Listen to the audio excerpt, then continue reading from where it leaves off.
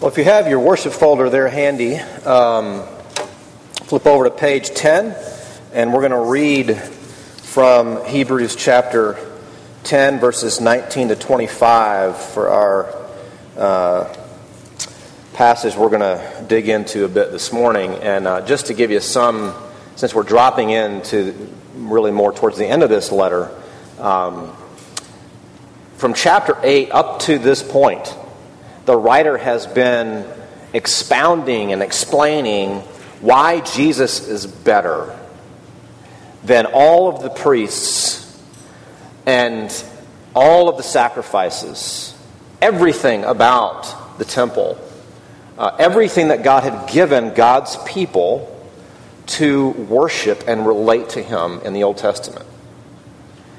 And so when we come to these verses, though, right here is where the writer begins to turn a little bit and help us to think through, if all of that's really true about Jesus, then what do we do with it?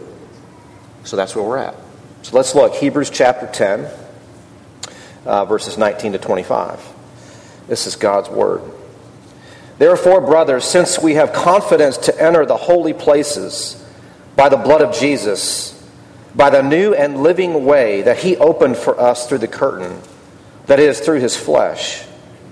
And since we have a great high priest over the house of God, let us draw near with a true heart in full assurance of faith, with our hearts sprinkled clean from an evil conscience and our bodies washed with pure water.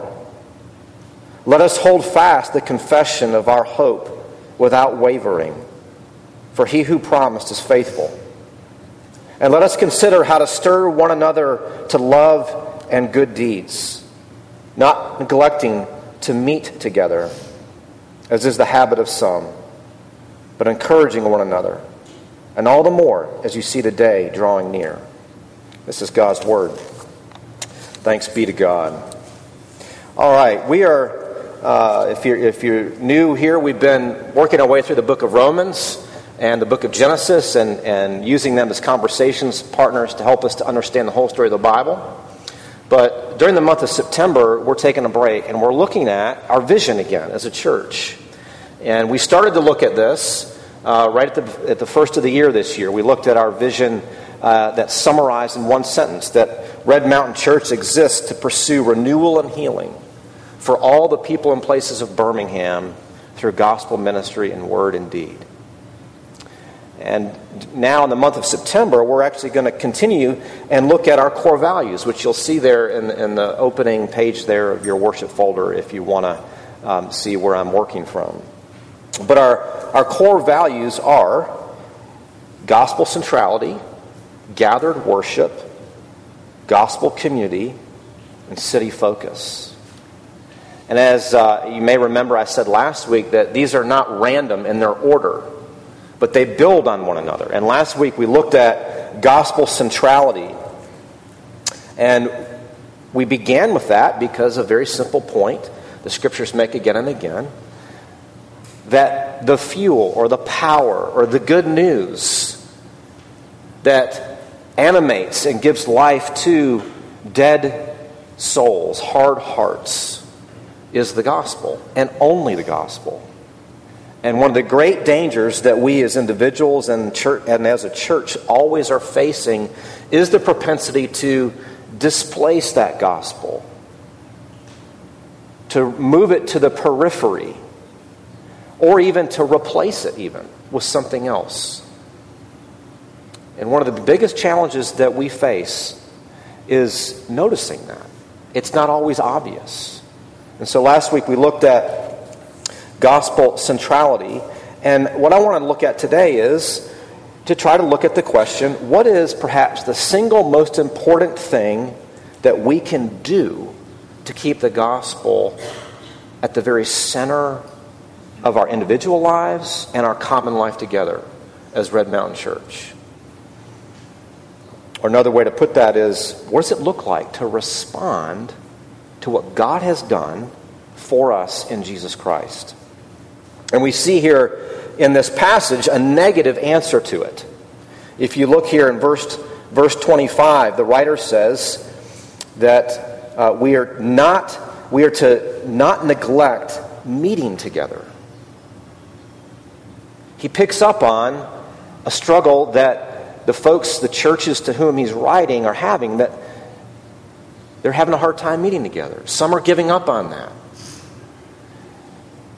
And what does, perhaps, the positive of that look like? Well, at the very heart of what this writer is talking about is what we are calling gathered worship. The second of our core values. Now, when the writer says here, do not give up meeting together, he doesn't only have in mind gathered worship, what we're doing here right now. He has in mind other things, the common life that we have together, whether it be getting coffee or sharing a meal or a community group or any situation where God's people are gathering together. But at the very heart of that is what we're calling gathered worship, where we gather once a week and come here to do the very thing we're doing right now. Now, you might be thinking, or have heard others say, or offer an objection to this. Why do I have to get up and go to church once a week? Why isn't it enough for me to just take a day and do no chores, no errands, no work, and go have a really wonderful, beautiful hike out in the woods? Now, in the interest of full disclosure, there are many Sundays I feel like that. My guess is, if we're all honest, you could probably think of 3 or 4 or 5 places you might rather be than here, right now. And I think we just need to own that and say, hey, that's how I actually think. And to a degree, that's okay, because what we're doing here really does kind of go against the grain of our own sensibilities. And yet, gathered worship highlights something very important about the life of faith. When you look at the scriptures throughout, nowhere do you see the Bible say the life of faith is a isolated individual undertaking. It is a community effort. And in fact, I would go as far to say that your growth in the gospel, your thriving as a follower of Jesus, depends on gathered worship. It depends on the gathering of God's people. You were never intended to do the life of faith alone. And the very epicenter, the very heart of the life of faith begins with gathered worship. And so what I want to do is look at this passage together and just look at 2 points.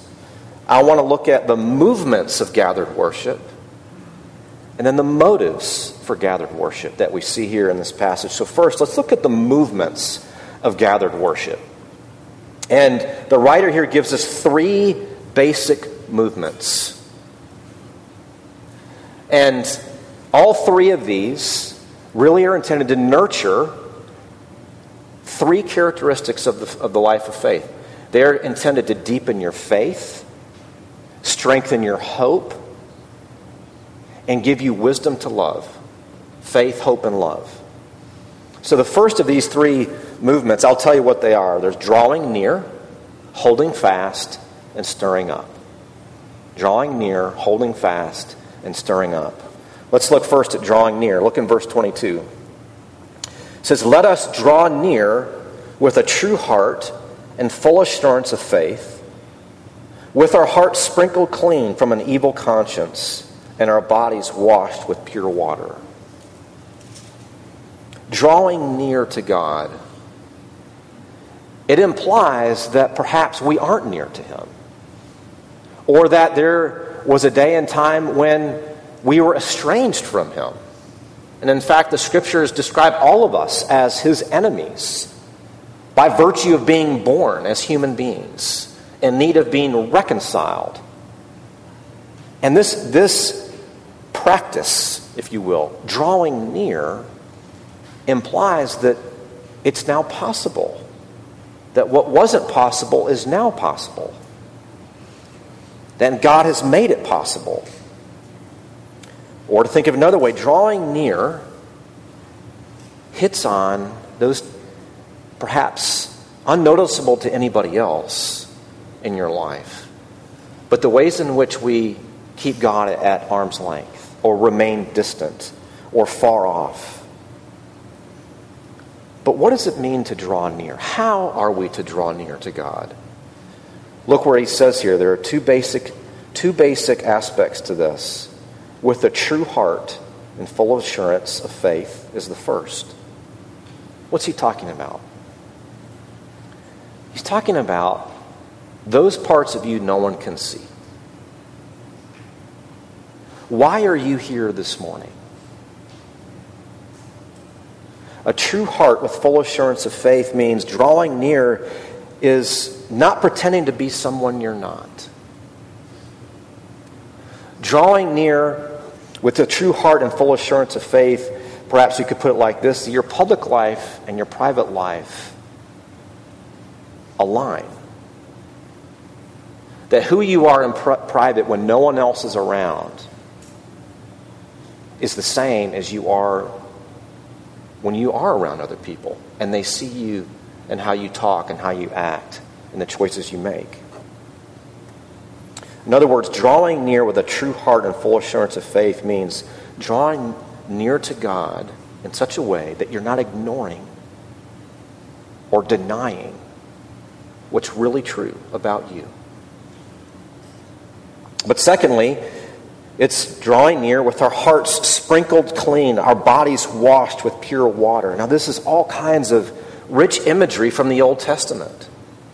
Things that were necessary for the priest to do on behalf of the people in order for them to approach God, to have a relationship with Him. And commentator after commentator on this passage says the writer of Hebrews here is actually thinking of Ezekiel chapter 36, where Ezekiel writes, and this is God speaking, "I will sprinkle clean water on you, and you shall be clean from all your uncleannesses, and from all your idols I will cleanse you. And I will give you a new heart, and a new spirit I will put within you." In other words, what he's saying here is that to draw near to God does not mean that you have to draw near to God in order to be cleansed, in order to be sprinkled clean, or to be washed pure. No, the actual grammar here describes something that has already happened in the past. It's describing, if you are a believer in Jesus, what is already true for you. Another way to put it is, Jesus makes you fit to draw near to God. Your drawing near isn't what makes you fit. You're already fit. And it's not because you personally are pure in all of your thoughts and intentions and motives and desires and actions and words. No, it's because you're covered by the purity and beauty of Jesus. That He has cleansed you. He has washed you. And there's a definite reference here to Christian baptism. That baptism is that outward sign of an inward spiritual reality that Jesus alone can do. So drawing near, that's the first movement. Drawing near to God. But let me ask you this, what keeps you from drawing near? And let me try to get under that question a little bit. You can be here this morning and still resist drawing near. What is preventing you from drawing near to God with full assurance, with a true heart, knowing that you've been cleansed and therefore you are welcomed to draw near? Perhaps there's doubts, maybe there's unbelief that you're struggling with, maybe it's a condemning conscience. Maybe there's shame that continues to plague you. Maybe it's just hardness of heart. But what if you are drawing near? Then what? Well, the second movement tells us, the writer says, hold fast. Drawing near, and secondly, holding fast. He says in verse 23, let us hold fast the confession of our hope without wavering, for he who promised is faithful. He says here, let us hold fast to the confession of our hope. Think about this for a moment. This is gathered worship. What is it that unites us together? Is it our socioeconomic status? Is it our race? Is it our background? Is it our sensibilities? Is it even our liturgy? Because it looks like other churches that maybe do the same thing? And the answer to all those questions is no. That is not what unites us as believers in this local place or with Christians throughout the world and throughout history. What unites Christians together is our common confession. Our common confession of hope in what Jesus Christ has done. Now, what's interesting here is he says, how are we supposed to hold fast to this confession? And he says, without wavering. And I can't read that word without wavering, without snickering. Because I waver all the time. How is this even realistic? How can he say to you and me, in the realities of life as you know it, the ups and downs, the pains and the sorrows, the triumphs and the victories, all of it, how can he say, hold fast without wavering? And the answer is, because he who promised is faithful. In other words, what he's saying here is, what keeps you and I from holding fast is really having to look at two things. Where have you placed your hope today? And what do you honestly think and believe about God? If you want to know why you waver, why you struggle, ask yourself those two questions. Where are you putting your hope today? What are you confessing to be your hope today? And what do you actually think about God? Because what he's saying here is that it is God's faithfulness that keeps you steady, that enables you to hold fast. It is his character. It's his faithfulness. And he says again and again, it's impossible for him to lie. What that means is, it is possible for you to have hope that never wavers, regardless of what's going on in your life. And why is that? Because your hope isn't anchored in what's going on in your life. Your hope is centered on a God who is faithful, who keeps his promises. How do you know that? Because he didn't even spare his own son to prove to you that he is faithful, that he will never leave you or forsake you. So we have drawing near, holding fast. What's the third movement? Stirring up. Once we have drawn near to God, and in drawing near to him, discovered that he is one that we can hold fast to, what follows from that? Well, that we begin to help others to do the same. That he says here, verse 24, let us consider how to stir up one another to love and good works. Drawing near, holding fast, leads to life-giving relationships. This is the love part: faith, hope, and love. The three movements of gathered worship. This idea here of let us consider. Think about that. That's a wisdom word. That's a discretion word.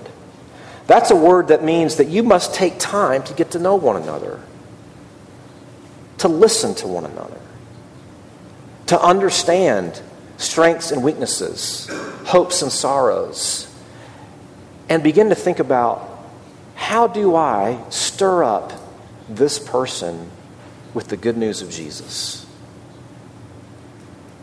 one of my pastor friends, we were talking about, how do you try to love and care for so many different people in even just one congregation who are so different in so many ways? And I'll never forget, one of the pieces of advice he gave me was, you need to always think about, before you say anything to anybody, what can they handle? And his point wasn't that you don't ever say something that might upset someone, or maybe put them back on their heels. But the question was, what do you think they can handle? I think that's an appropriate way to think about this. How do you stir up one another to love and good deeds? Well, one, it begins by sharing. You sharing your life with someone else. Letting them see a real life example of what it looks like for God to work in someone's life. Another way of stirring up one another is listening. And perhaps a third one is absorbing. You are never going to actually stir one another up to love and good deeds if you're also not willing to absorb arrows from one another. Because to love somebody means you're putting yourself in the way of perhaps the very things they most want, but not what they most need. So, sharing, listening, absorbing. How do we stir one another up to love and good deeds? Now, if you've been around recent weeks, we've been talking about community groups, and one of the things I've talked a fair bit about is a ministry mindset. Here it is. When the writer says, let us consider how to stir one another to love and good deeds, good works. That's what the Bible calls a ministry mindset. It's molding your entire life towards other people and what God would most desire for them. Now, why do we need to do this? Look here at the end of verse 25. He says, not neglecting to meet together, as is the habit of some, but encouraging one another, and all the more as you see the day drawing near. Why do we need to stir one another up? Because you need to be encouraged. And this is a question I have for us as a congregation. Are we a congregation where you are encouraged? Or where you are encouraging someone else? Perhaps the greatest gift you can give one another is encouragement. I promise you, at some level, every single one of you who walked in this room this morning needs encouragement. And why is that? He says, and all the more as you see the day drawing near. Well, put simply, life's hard. And it's easy in the midst of the hardness of life to think, man, what's the point? It's not working. It's never going to work. I keep trying to be patient with my kids. Never seems to get any better. Or I keep trying to be the kind of husband or wife to my spouse that they would like me to be and I would like to try to be, and I'm not, and I don't know what to do. Or, I keep trying to do a good job at work and it never seems to pan out. You need to be encouraged. And all the more as the day approaches. What day? The day the Lord Jesus comes back. And why do you need to be encouraged because of that? Because there are better things yet to come.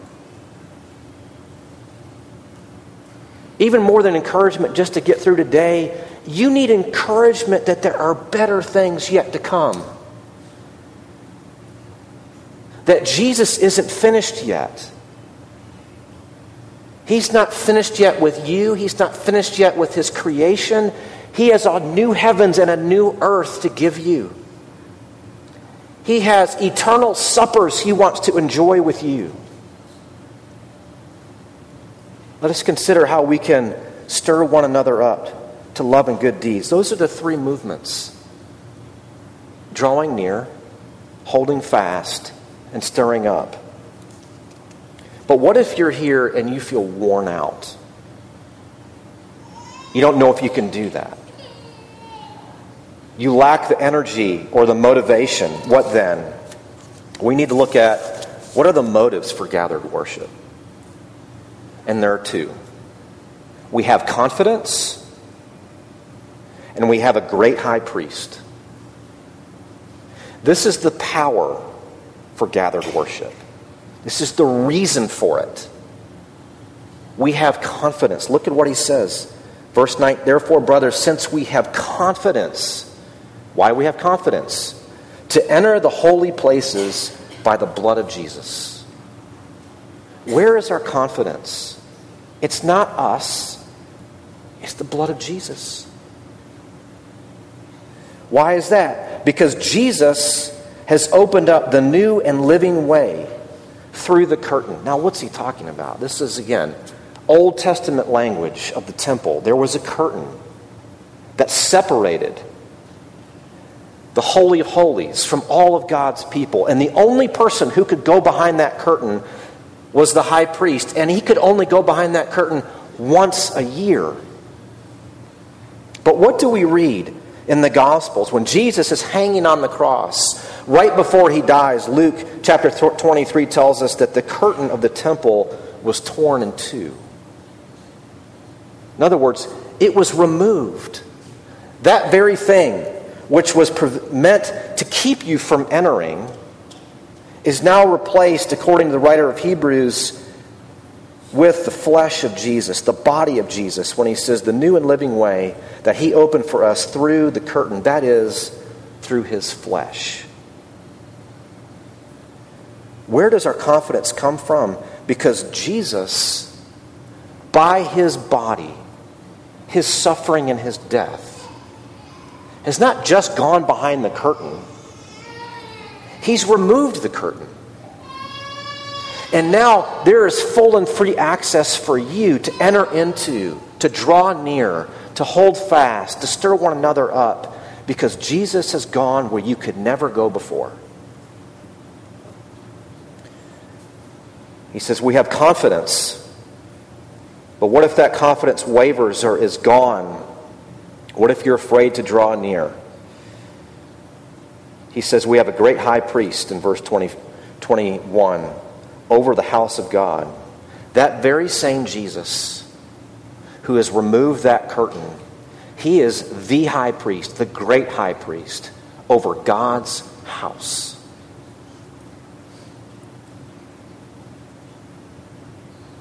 Now, what's a high priest? As I was thinking about how to try to make this as simple as I know, a high priest makes it possible for you to go where you've never been able to go before. Think about that. And I want you to think about perhaps when you were young and you were learning to swim. Or maybe you're in this room and you are still learning to swim. And you were standing on the edge of the pool. And perhaps a mom or a dad or a grandparent, they're in the pool. And they're standing there at some distance, maybe 4 or 5 feet, with their arms out to you, telling you to jump in. Come jump in. I'm here. And there's hesitation, oftentimes tears, doesn't go very well. What's happening right there? That mom or dad in the pool, if you will, is like a high priest. You are making it possible for that child to go where they've never been able to go before. And how are they able to go there? They're able to go there because you are there. You are there to catch them. They are not going to drown. You will keep them alive. Or another way to think about it is maybe you have a friend who got you tickets to a big athletic sporting event or a concert, and you got backstage passes. and you got to see that concert or that game from vantage points you never thought you'd be able to see, maybe on the sideline, or maybe from backstage or from the side looking at the musicians as they're playing. And this person was able to get you those tickets, and you got to see things and experience things you never maybe thought you would. How does that person is like a high priest? They made it possible for you to go where you were never able to go before. And how is that possible? Because of that person's status or privilege or connections. See, Jesus is a great high priest over the house of God. Jesus makes it possible for you to go where you've never been able to go before. And that is right into the very throne room of God. Without fear, without shame, without guilt. Because Jesus is there. And He's permanently there. And He wants you permanently there with Him. But not only that, Jesus as your high priest makes it possible for you to go where you've never been able to go in your own life. Maybe you are plagued with depression and it's debilitating. Maybe you are plagued with fear and anxiety and you've tried all kinds of different medications, all kinds of different counselors, and nothing seems to help. Jesus Christ, as your great high priest, really and truly makes it possible for you to go places in your life you've never been able to go before. These are the motives of gathered worship that give us the rationale and the power to practice this together, to draw near to God together, to hold fast to this Jesus together, to consider how can we stir one another up with the good news about this Jesus that leads to love and good works in Jesus' name, to and for one another and to and for our city.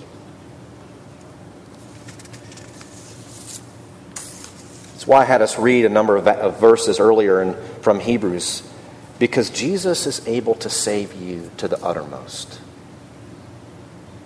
And He's able to save you as you draw near, however weakly, however failingly, however fearfully. He can save you to the uttermost. Let's pray. Father in heaven, we give you thanks for this passage. We give you thanks that there is real beauty and power and promise in our gathering together week in and week out. And Father, we ask that you would continue to help us to cherish these moments, to encourage one another, to continue to hold fast to this good news about Jesus.